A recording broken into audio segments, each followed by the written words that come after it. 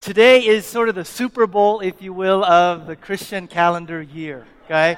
It is like the Super Bowl of the Christian calendar year. If you can't get hyped about today, you can't get hyped about anything in regards to the Christian faith. But the truth and the reality is that for some of us who've gone through Easter's growing up all our lives, Easter isn't that big of a deal. Easter doesn't stir much emotion in us. Easter doesn't have a whole lot of significance. Here's the problem with that, though, and not my words. The Apostle Paul, guy who we'll look at today, this is what he wrote in 1 Corinthians chapter 15 in regards to today and the significance of today. He says, "And if Christ has not been raised, our preaching is useless, and so is your faith. And if Christ has not been raised, then your faith is futile, and you are still in your sins." Paul flat out comes out and lays it out and says, if Jesus Christ has not been literally and bodily raised, there's nothing to talk about. Talk about what? Gather for what? Meet for what? And furthermore, he says, if Christ has not been literally and bodily raised from the dead, then your faith is futile. Believe in what? Put our hopes and trust in what? At the heart of Christianity, friends, is not a teacher. At the heart of Christianity is not a philosopher. At the heart of Christianity is not even just a good moral leader. At the heart of Christianity is a man who claimed that he was God. And he proved it by dying and rising again from the dead. At the heart of Christianity is not a set of teachings. At the heart of Christianity is not a set of philosophies. At the heart of Christianity is an event. An event that marks changing of everything in the world as we know it. What does today mean? In order for us to understand the significance of what today means, we need to go back. We need to go all the way back. I'm talking all the way back, like the first couple pages of the Bible in a book known as Genesis. Because in the book of Genesis, we see world as God intended, life as God intended. We see life and meaning as God intended. And we need to go all the way back in order for us to come to today as a significance of why today is so important and what it does for the future. So if you have your Bibles with me, if you would open your Bibles to Genesis chapter 1.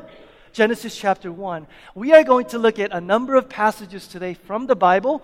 I want to encourage you guys to mark and take notes of which these scripture passages are, because I'm going to go by them fairly quickly so that you can go home and look them up for yourself.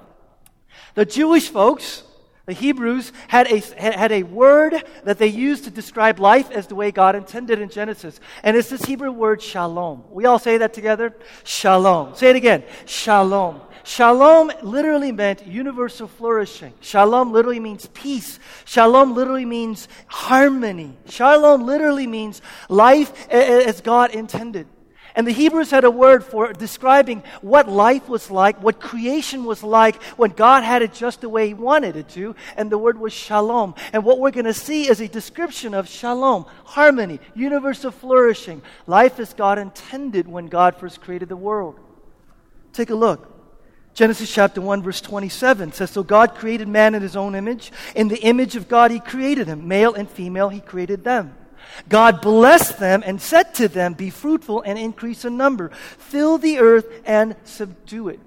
I'm greatly indebted to a man named N.T. Wright who has given insight into what I'm going to be talking about for a big part of today. In Genesis chapter 1 verse 27, we see this big Hebrew word. Say Baruch with me. Ready? Baruch. And that's literally the word for blessed. And we see God blessing man and making him in His own image and blessing them. And the sense that we see there is harmony. The sense that we see there is shalom. The sense that we see there is God and man in a relationship as God intended, in harmony, flourishing, life as God intended. You know what that's like? Imagine praying and never feeling that voice inside of your head that says, "I'm bored. How long is this going to go?"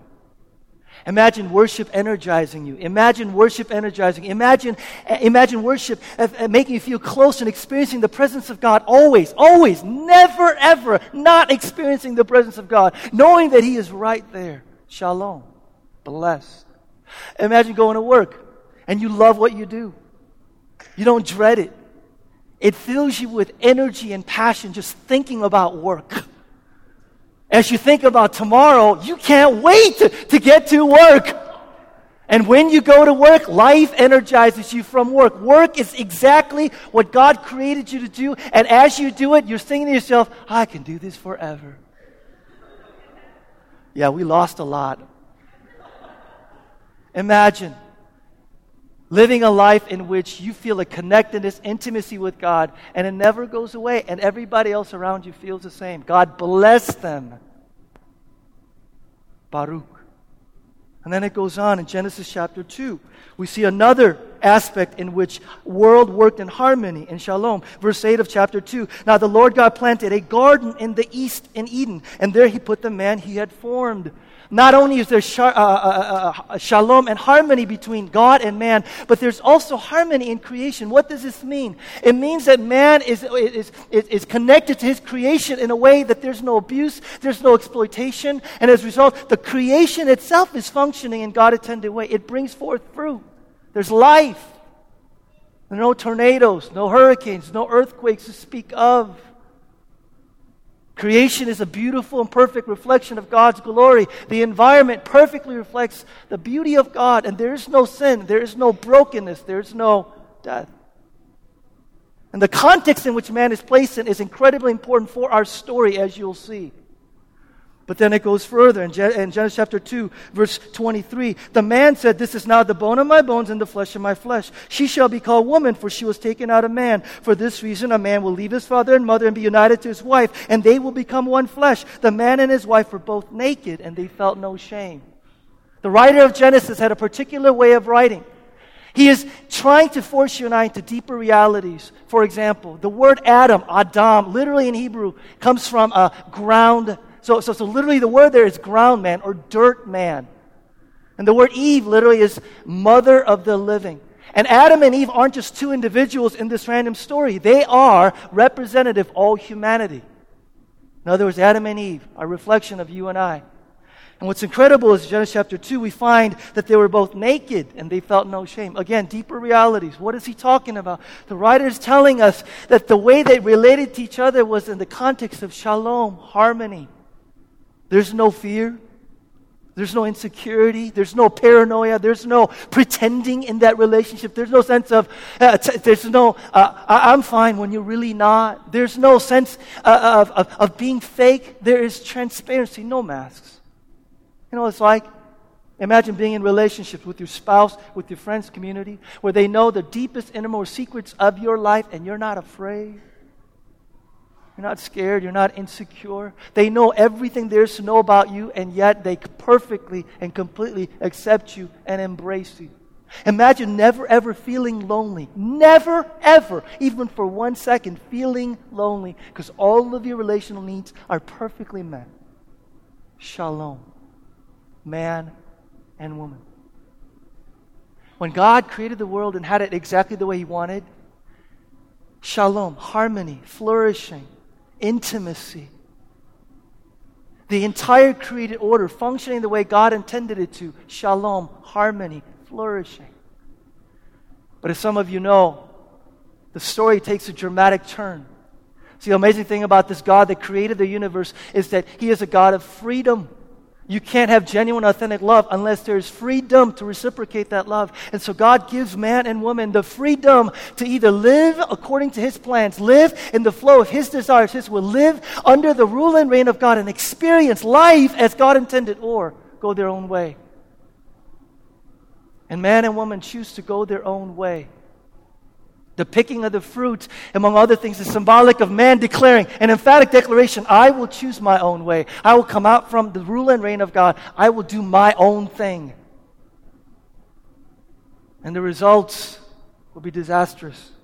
Genesis chapter 3, verse 7, then the eyes of both of them were opened, and they realized they were naked. So they sewed fig leaves together and made coverings for themselves.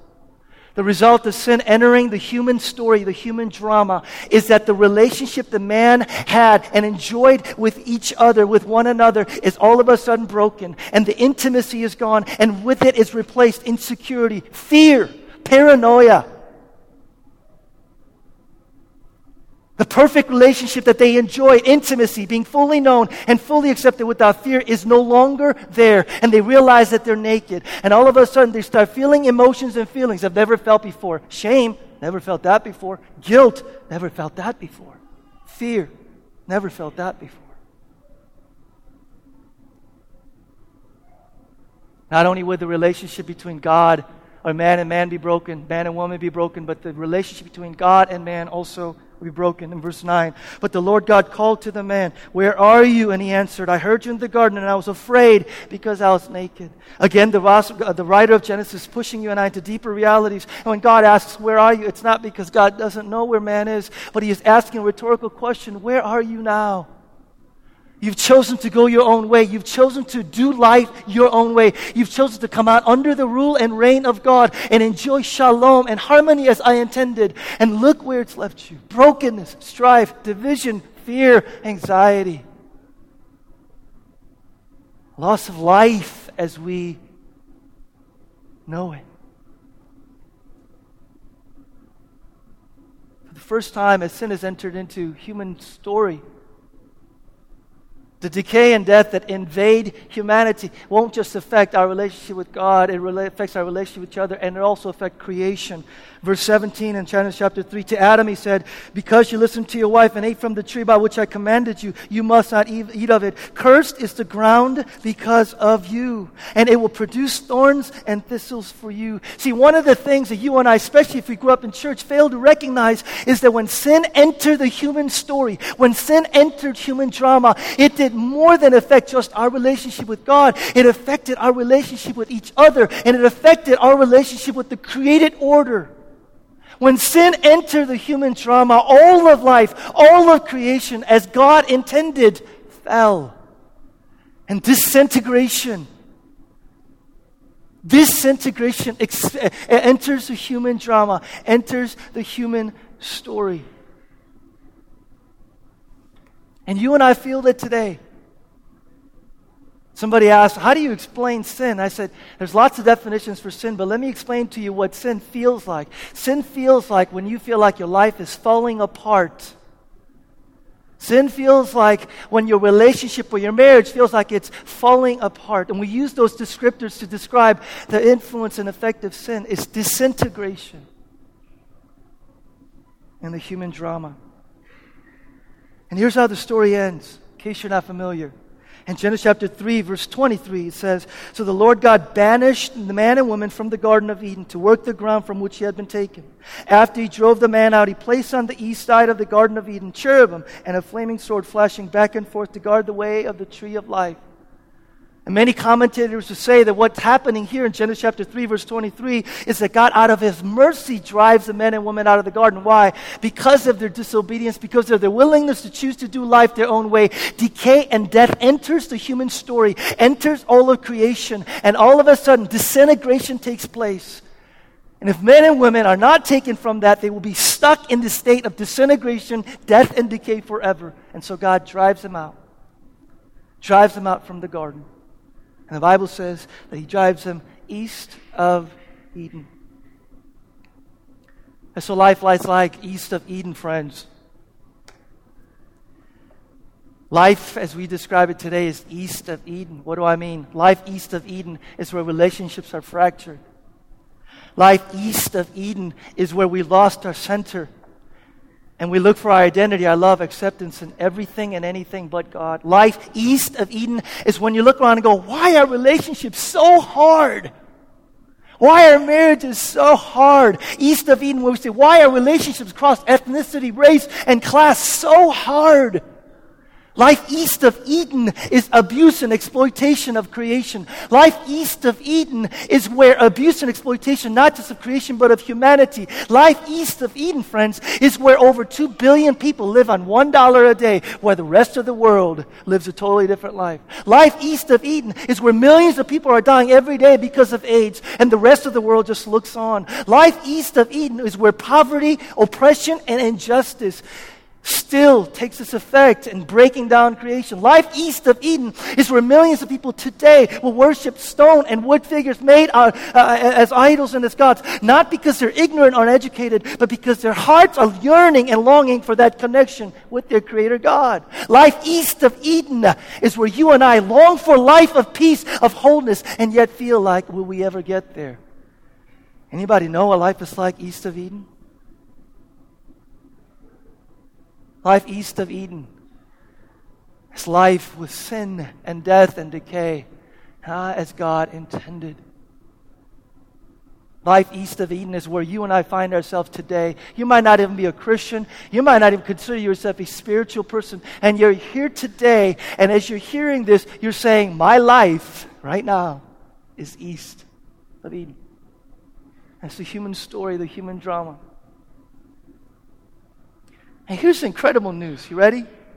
Here's the incredible news. See, God, this Creator God, didn't say, I'm going to scrap everything and start all over. Let's do that. Let's just scrap everything and start all over, because that's the best way and the easiest way to go about it. You know what God does? God decides to put into motion a plan, a restoration project, a reclaiming project, where He says everything that fell because of sin, all of creation, relationships, everything that has been marred by sin will be healed, will be restored.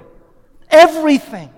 And the way He does this is He creates a nation out of one man named Abraham. Creates a nation called Nation of Israel. And through this nation, God gives them a set of laws and a way of life. Listen to this. This is why for many of us, Old Testament doesn't make any sense. We read the Old Testament and we go, that is just doesn't make any sense. What relevance does it have to me? All these laws. Do you know why the Old Testament doesn't make any sense? Here it is. When we look at the Old Testament through the lens of Jesus Christ came and died for me so I can go to heaven, Old Testament will not make any sense.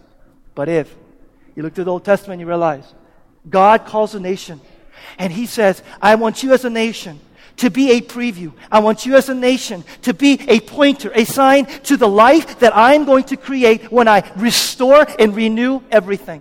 I want you to live your life in such a way with me and with each other and with the rest of the world around you, that will you be a light unto the nations, that they will look at you and go, that's what a nation ought to be like. That's what a society ought to be like. That's what a community ought to be like. There's a longing in our hearts for something like that. How do they do that? And so what does God do? God, for example, gives them the law, establishes the year of Jubilee, where every seventh year all debts are canceled.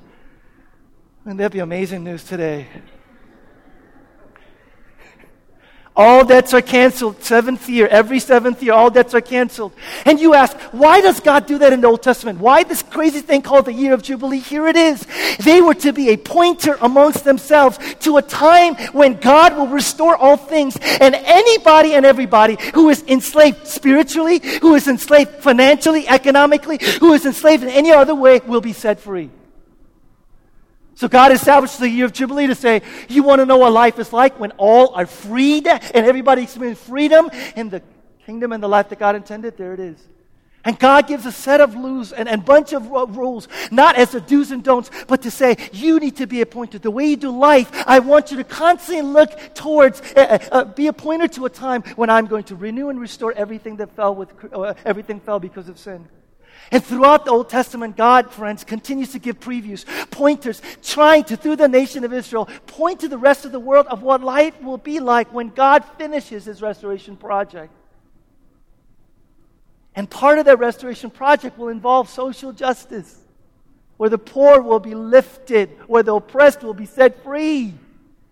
And part of the restoration project will be one in which all humanity, all the nations, the Old Testament says, will come together and worship God as one. And all the division that we have set in our world because of race, ethnicity, nations will be gone. And all of humanity will worship at the throne room of God, all tribe, all language, and all tongue, glorifying their Creator, their Maker. And a world in which not just the creation, not just the relationship with God, creation, but a world in which all of creation that's been affected because of sin will be healed and restored. And you're saying, where are you getting this from? Passages like this are found throughout the Old Testament if we choose to look, that this was what God intended. In Isaiah chapter 11, listen to this amazing thing. This is a prediction of what the Messiah will do. A shoot will come up from the stump of Jesse. From his roots, a branch will bear fruit. The Spirit of the Lord will rest on him, the Spirit of wisdom of understanding, the Spirit of counsel and of power, the Spirit of knowledge and of the fear of the Lord. And he will delight in the fear of the Lord. He will not judge by what he sees with his eyes or decide by what he hears with his ears, but with righteousness he will judge the needy. With justice he will give decisions for the poor of the earth. He will strike the earth with the rod of his mouth. With the breath of his lips, he will slay the wicked. Righteousness will be his belt, and faithfulness the sash around his waist. The wolf will lie with the lamb. The leopard will lie down with the goat. The calf and the lion and the yearling together. And a little child will lead them. The cow will feed the bear. Their young will lie down together. And the lion will eat straw like the ox. The infant will play near the hole of the cobra. And the young child put his hand into the viper's nest. They will neither harm nor destroy on all my holy mountain. For the earth will be full of the knowledge of the Lord as the waters cover the seas. In that day the root of Jesse will stand as a banner for all the peoples. The nations will rally to him, and his place of rest will be glorious. That is a vision of what God decides to do. The vision that we see throughout the Old Testament of God renewing and restoring His fallen creation is one in which there is justice for the poor, justice for the weak, justice for the marginalized. A renewed world in which those nations that have been divided because of sin, because of wars and rumors of wars, will come together under the banner of Jesus Christ as Lord. And all of creation will experience healing. All of creation will experience healing. The salvation that God intends, friends, from the very get-go is not individual, spiritual, you can go to heaven, but the salvation that God intends from the very beginning is for the whole world, for all of creation. Everything that fell because of sin. Is that good news to anybody? I don't know. I don't know if it is good news to you, because to me, unless you get that, what we're about to see will not make any sense. Jump to the New Testament. So who is Jesus? And what does Jesus come to do? Now you got to follow carefully with me here, because I'm going to go kind of quick and you need to catch what it is that I'm trying to say. Turn your Bibles to John chapter 19. In John chapter 19. In John chapter 19, this Jesus who has been prophesied as the Messiah, who is going to come and do what it is that God put into motion from the very beginning of time to restore all things, comes. And He is crucified, and He is killed. And here's what we read in John chapter 19, verse 40. Taking Jesus' body, the two of them wrapped it with the spices and strips of linen. This was in accordance with Jewish burial customs. Everybody look up here for a second. The gospel writer John, as many writers of that time, had a way of writing in a way that would capture the attention of their audience. There was a particular tool or instrument that they used in their writing that they used as an effective way to sort of grab someone's attention and saying, I'm pushing you to deeper realities. And the Jewish scholars called it the principle of first mention. Everybody say that with me. The principle of first mention. And here's what that meant, Jewish scholars. Whenever you came across the word, immediately you were trained to go, now where did that word first occur? Now where did that word first occur? And so here's what John does. Verse 41. At the place where Jesus was crucified, there was, what does your Bible say? Say that with me. There was a garden. And in the, what does your Bible say? Garden. And now here's what John's first hearers would have said. As soon as they came across that word garden, principle first mentioned, their minds would have immediately gone to, oh, wait a minute. Garden. Yes. I remember that. Garden. That's Genesis chapter 3. The garden. The place where death and decay entered because of human sin. The garden, Genesis chapter 3. The place where human beings were placed to enjoy life as God intended, to live in harmony and in shalom. But the place where man decided to choose for himself a life outside of intended will of God. The place where man decided to go his own way. And the place where death and decay first entered, the garden. The garden. What is John doing? What is the gospel writer doing? You need to get this, or else this won't make any sense. The gospel writer is using this tool to push his readers into deeper realities and saying, this death of Jesus in the garden and this burial of Jesus in the garden, friends, is pointing you to a deeper reality. It's not just about there and then. It's about a deeper reality that points to what happened in the garden the first time around. The garden the first time around where death and sin entered. The gospel writer is pushing his readers into deeper realities and saying, look, what Jesus has done here has ramifications that are much deeper than just you, that are much deeper than just who's sitting next to you. It has ramifications for the cosmos. It has cosmic ramifications. The garden, the place where death first enters. The garden where all of creation and sin and decay enter. The garden, the place of disobedience. And then rumors begin to spread that Jesus doesn't stay dead, that he has been raised from the dead. And look what it says in chapter 20, verse 11. But Mary stood outside the tomb crying, and as she wept, she bent over to look into the tomb and saw two angels in white seated where Jesus' body had been, one at the head and the other at the foot. And they asked her, "Woman, why are you crying?" "They have taken my Lord away," she said, "and I don't know where they have put him." Verse 14, at this, she turned around and saw Jesus standing there, but she did not realize that it was Jesus. Verse 15, "Woman," he said, "why are you crying? Who is it you are looking for?" Thinking he was the, what's your Bible say? Come on, say it with me. What's your Bible say? He was the gardener. Accident? Coincidence? Gospel writer pushing you into deeper realities. And in his typical Johannine ironic twist, he says, the gardener, perhaps the new Adam, perhaps the second Adam, not accident, not coincidence. Look what it says. Jesus said to her, "Mary," and she turned toward him and cried out in Aramaic, "Rabboni," which means teacher. And friends, here it is. I might have just entitled today's sermon, "The Garden," because this is what the gospel writer John is saying. Listen. I love this big stage. I wish I could just run around here. You know what I mean? I finally have a big stage where I can just do my thing. And I'm like standing still. Here it is. The garden. Here's what the gospel writer John is doing. And God, by the power of the Holy Spirit, would make this come alive in you. The garden. Genesis 3, the place where man disobeys and chooses his own way, and as a result, sin and decay enter that affects all the world, all of creation. Everything falls because of sin. The garden, the place where Jesus Christ is crucified and dies for the sins and the evil and injustice of the entire world. The garden. The garden. The place where Jesus Christ is raised to life.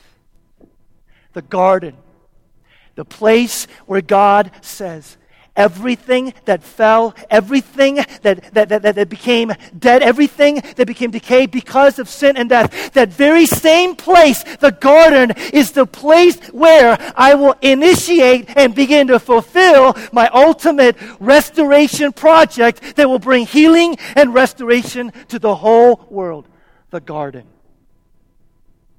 The garden. The garden is the place in which God, through the resurrection of His Son, emphatically declares everything that fell with sin, everything that became marred with sin, the created order, my relationship with you, your relations with each other, everything that fell with sin, the restoration project, the ultimate renewal project begins where sin and death first entered the garden. The garden. The amazing thing is that the first Christians that caught on to this began to realize that the resurrection had ramifications way beyond just their personal salvation and sin. And one of these guys that began to write about the ramifications of the resurrection was a guy named Apostle Paul. In 1 Corinthians chapter 15, we looked at that passage. 1 Corinthians chapter 15, Paul begins to write about the ramifications of this world-changing work that happens in the garden. And look what he says in verse 17 of Corinthians chapter 15. "And if Christ has not been raised, then your faith is futile, and you are still in your sins." Here's the ramifications of the resurrection in the garden, Paul says, as related to you and to me. Jesus Christ comes along, and in his life, he went around saying something that no one else said. And it wasn't love each other, serve one another, be good to one another, kind one another, be a good moral person. Jesus Christ went around, looked at people in the eyes and said, "Your sins are forgiven. Your sins are forgiven. Your sins are forgiven." And the religious leaders of his time didn't know what to do with that. Actually, they killed him for it eventually. Because they knew that there was only one person who had the authority to look at people in the eyes and go, your sins are forgiven. And that was God and God only. And yet Jesus walked around saying, your sins are forgiven, your sins are forgiven, your sins are forgiven. And here was the significance of the death on Friday night and why it was so significant. Because if you are somebody that claims to have authority to forgive people of sins, then you must, by that same authority, have the authority over the ultimate consequence of sin, which is death. You can't go around saying, I forgive you of your sins, and then you fall under the power and authority of that sin, which is death. And so for Jesus to prove that he would have the authority to look at people and saying, I forgive you of your sins, and you can know today where you stand with God, he needed to have the ability to overcome the ultimate consequences of sin, which is death. And so for Jesus to hang on the cross and to be buried, for the people who followed him, there went the hopes, not just of a good teacher, not just of somebody who said some nice things, but the hope of somebody who looked into their eyes and said, your sins are forgiven, and you can know today where you stand with God. Jesus dying on the cross meant the hope of not just eternal life, but knowing today, where do I stand with you, God?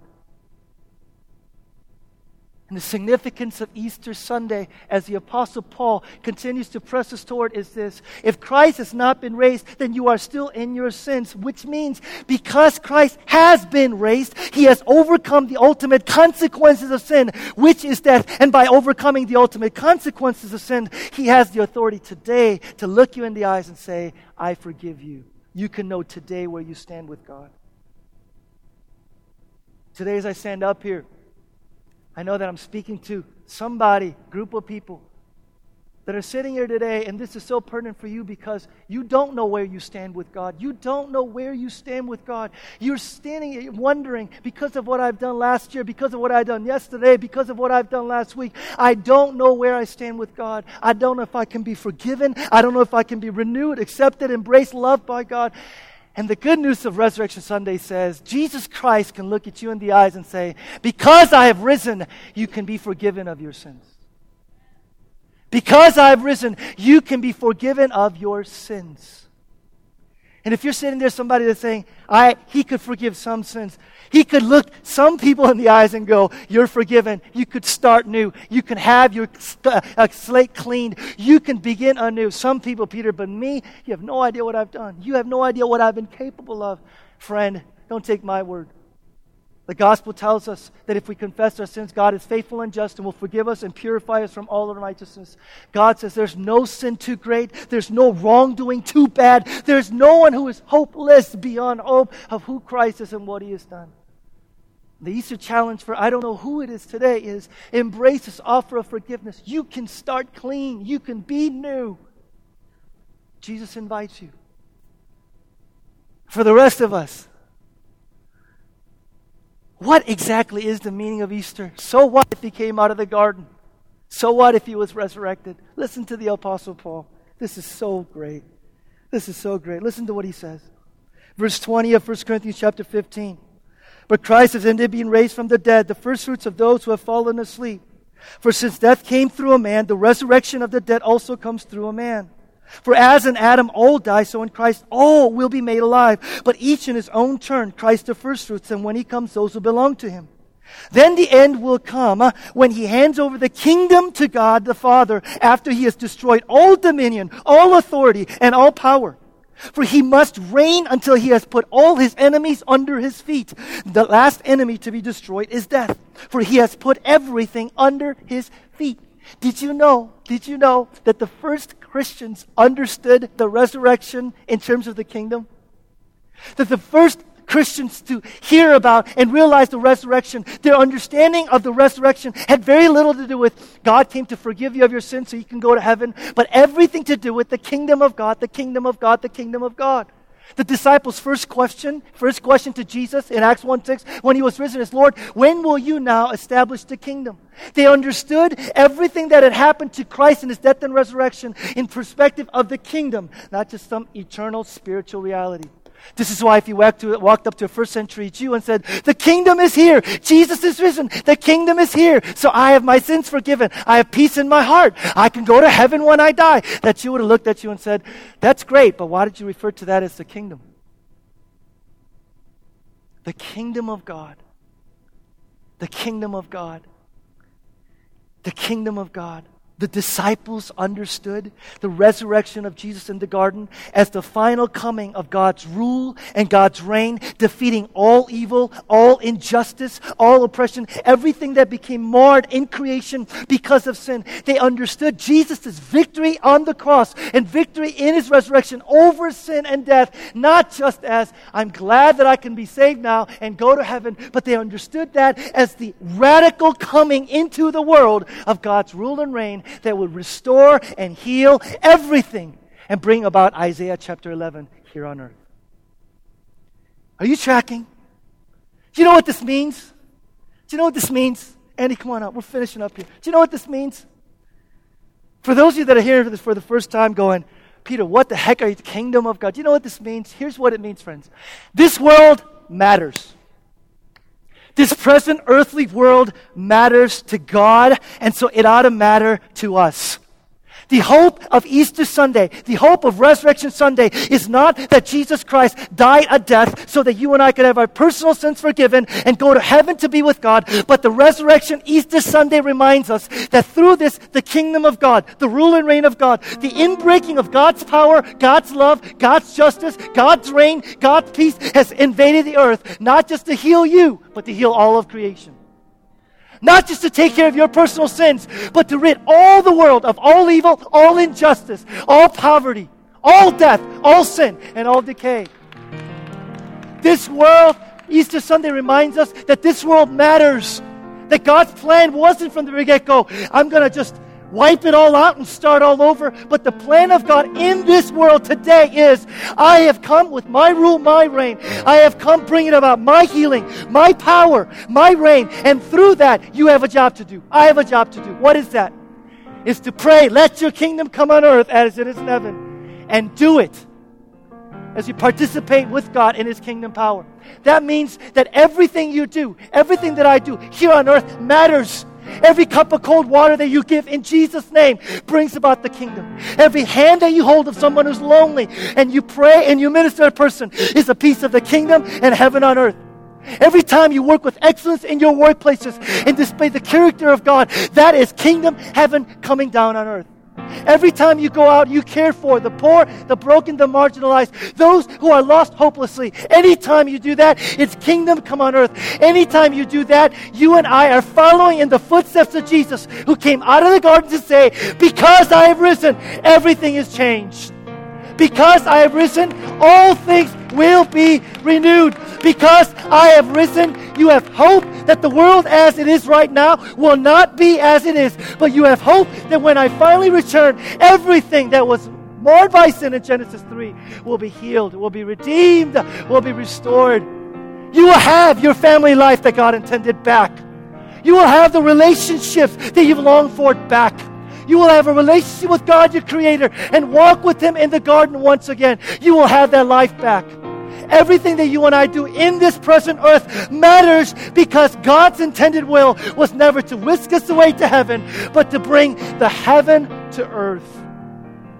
To bring a touch of heaven in all the parts of this world. Where will the next William Wilberforce come from? Where will the next person who says, I will give my life to fight injustice in this world come from? Where will the next Martin Luther King Jr. come from, who says, this earth will not be discarded. God has risen from the grave to renew and restore everything. And so I will give my life for causes here on earth that will bring about God's kingdom. Where will the next Christian follower of Christ come from, who will look at a hurting and broken world and saying, just as Christ rose from the dead and has given us new life, I'm not just going to sit around and go to heaven. I will make sure I participate and work with God and bringing about his kingdom on earth. Where? Where will they come from? Where will they come from? Will it be you? Will it be you here today? And the only way that you'll be motivated to live that life is if you realize that Christ came out of the grave, not just to whisk you to heaven, but to say, kingdom workers, change this world in my name. That's what today is all about. That's what today is all about. That when you walk out of here, you can say, Jesus has risen. He has risen indeed. And because of that, I will work and give my effort and energy towards letting my prayer, that your kingdom come on earth as it is in heaven, be fulfilled. One of my heroes of faith. I'm out of breath, sorry. This is so exciting. One of my heroes of faith, St. Francis, told his students, disciples, they said, shall we go about preaching the gospel? And you know what his words were? His words were, go preach the gospel to the hurting and broken world, and if necessary, use your words. A man had the audacity to go to one of the most famous ballerinas of all time and asked a stupid question. The question was, what does your dance mean? To which the ballerina replied, if I could have said it, I wouldn't have danced it. It's time for you and I to dance upon injustice in our world. It's time for you and I to dance upon injustice and oppression and the hurting. It's time for you and I to dance with our lives and reflect the beauty and majesty of God that comes to earth and radically renews everything that became ruined because of sin. It's time that you and I dance, friends. Anybody feel like dancing?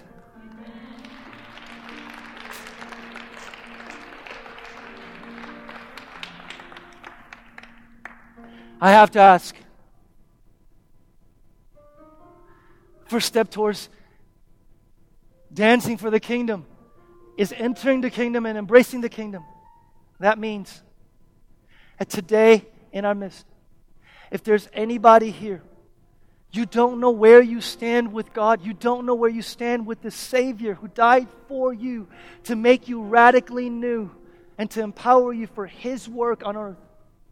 And you've gone through life, as you hear some of the testimonies, wondering, what purpose is there in my life? What am I here for? And you need to know today, the radical gospel is Jesus Christ died for you, not just to save you from your sins, but to empower you to live the life God intended you to. And this morning, I want to give an invitation.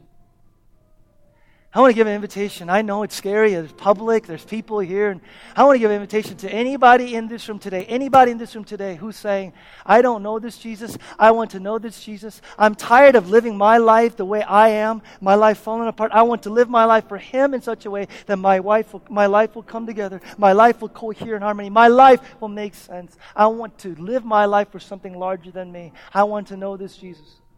If that is you, I'm going to invite you actually to stand up from where you are and come up forward. Here's the thing with our church, as you're coming up forward, you won't be up here by yourself. There will be somebody who will either come alongside of you as you're walking down or will come right up here and stand next to you. And I want to know, come on up, brother. Come on up.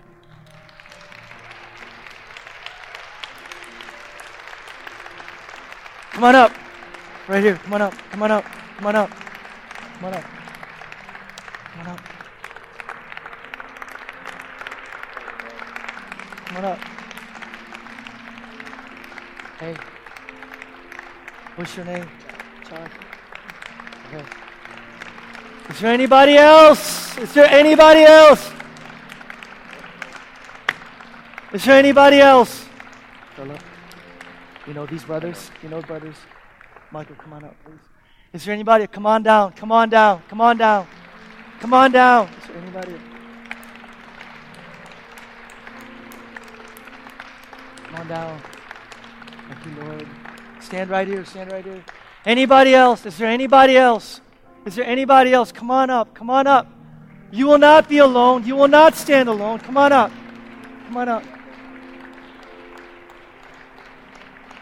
Come on up.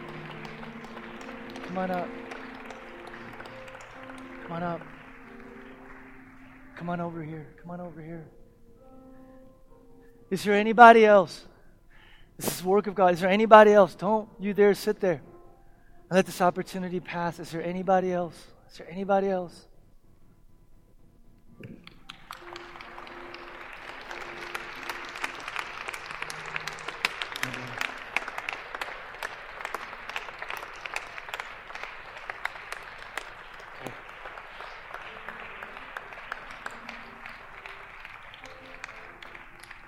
I'm going to ask some of the new community prayer folks and leaders to come on up in a moment and to embrace our brothers and our sisters, pray for them, talk to them, minister to them.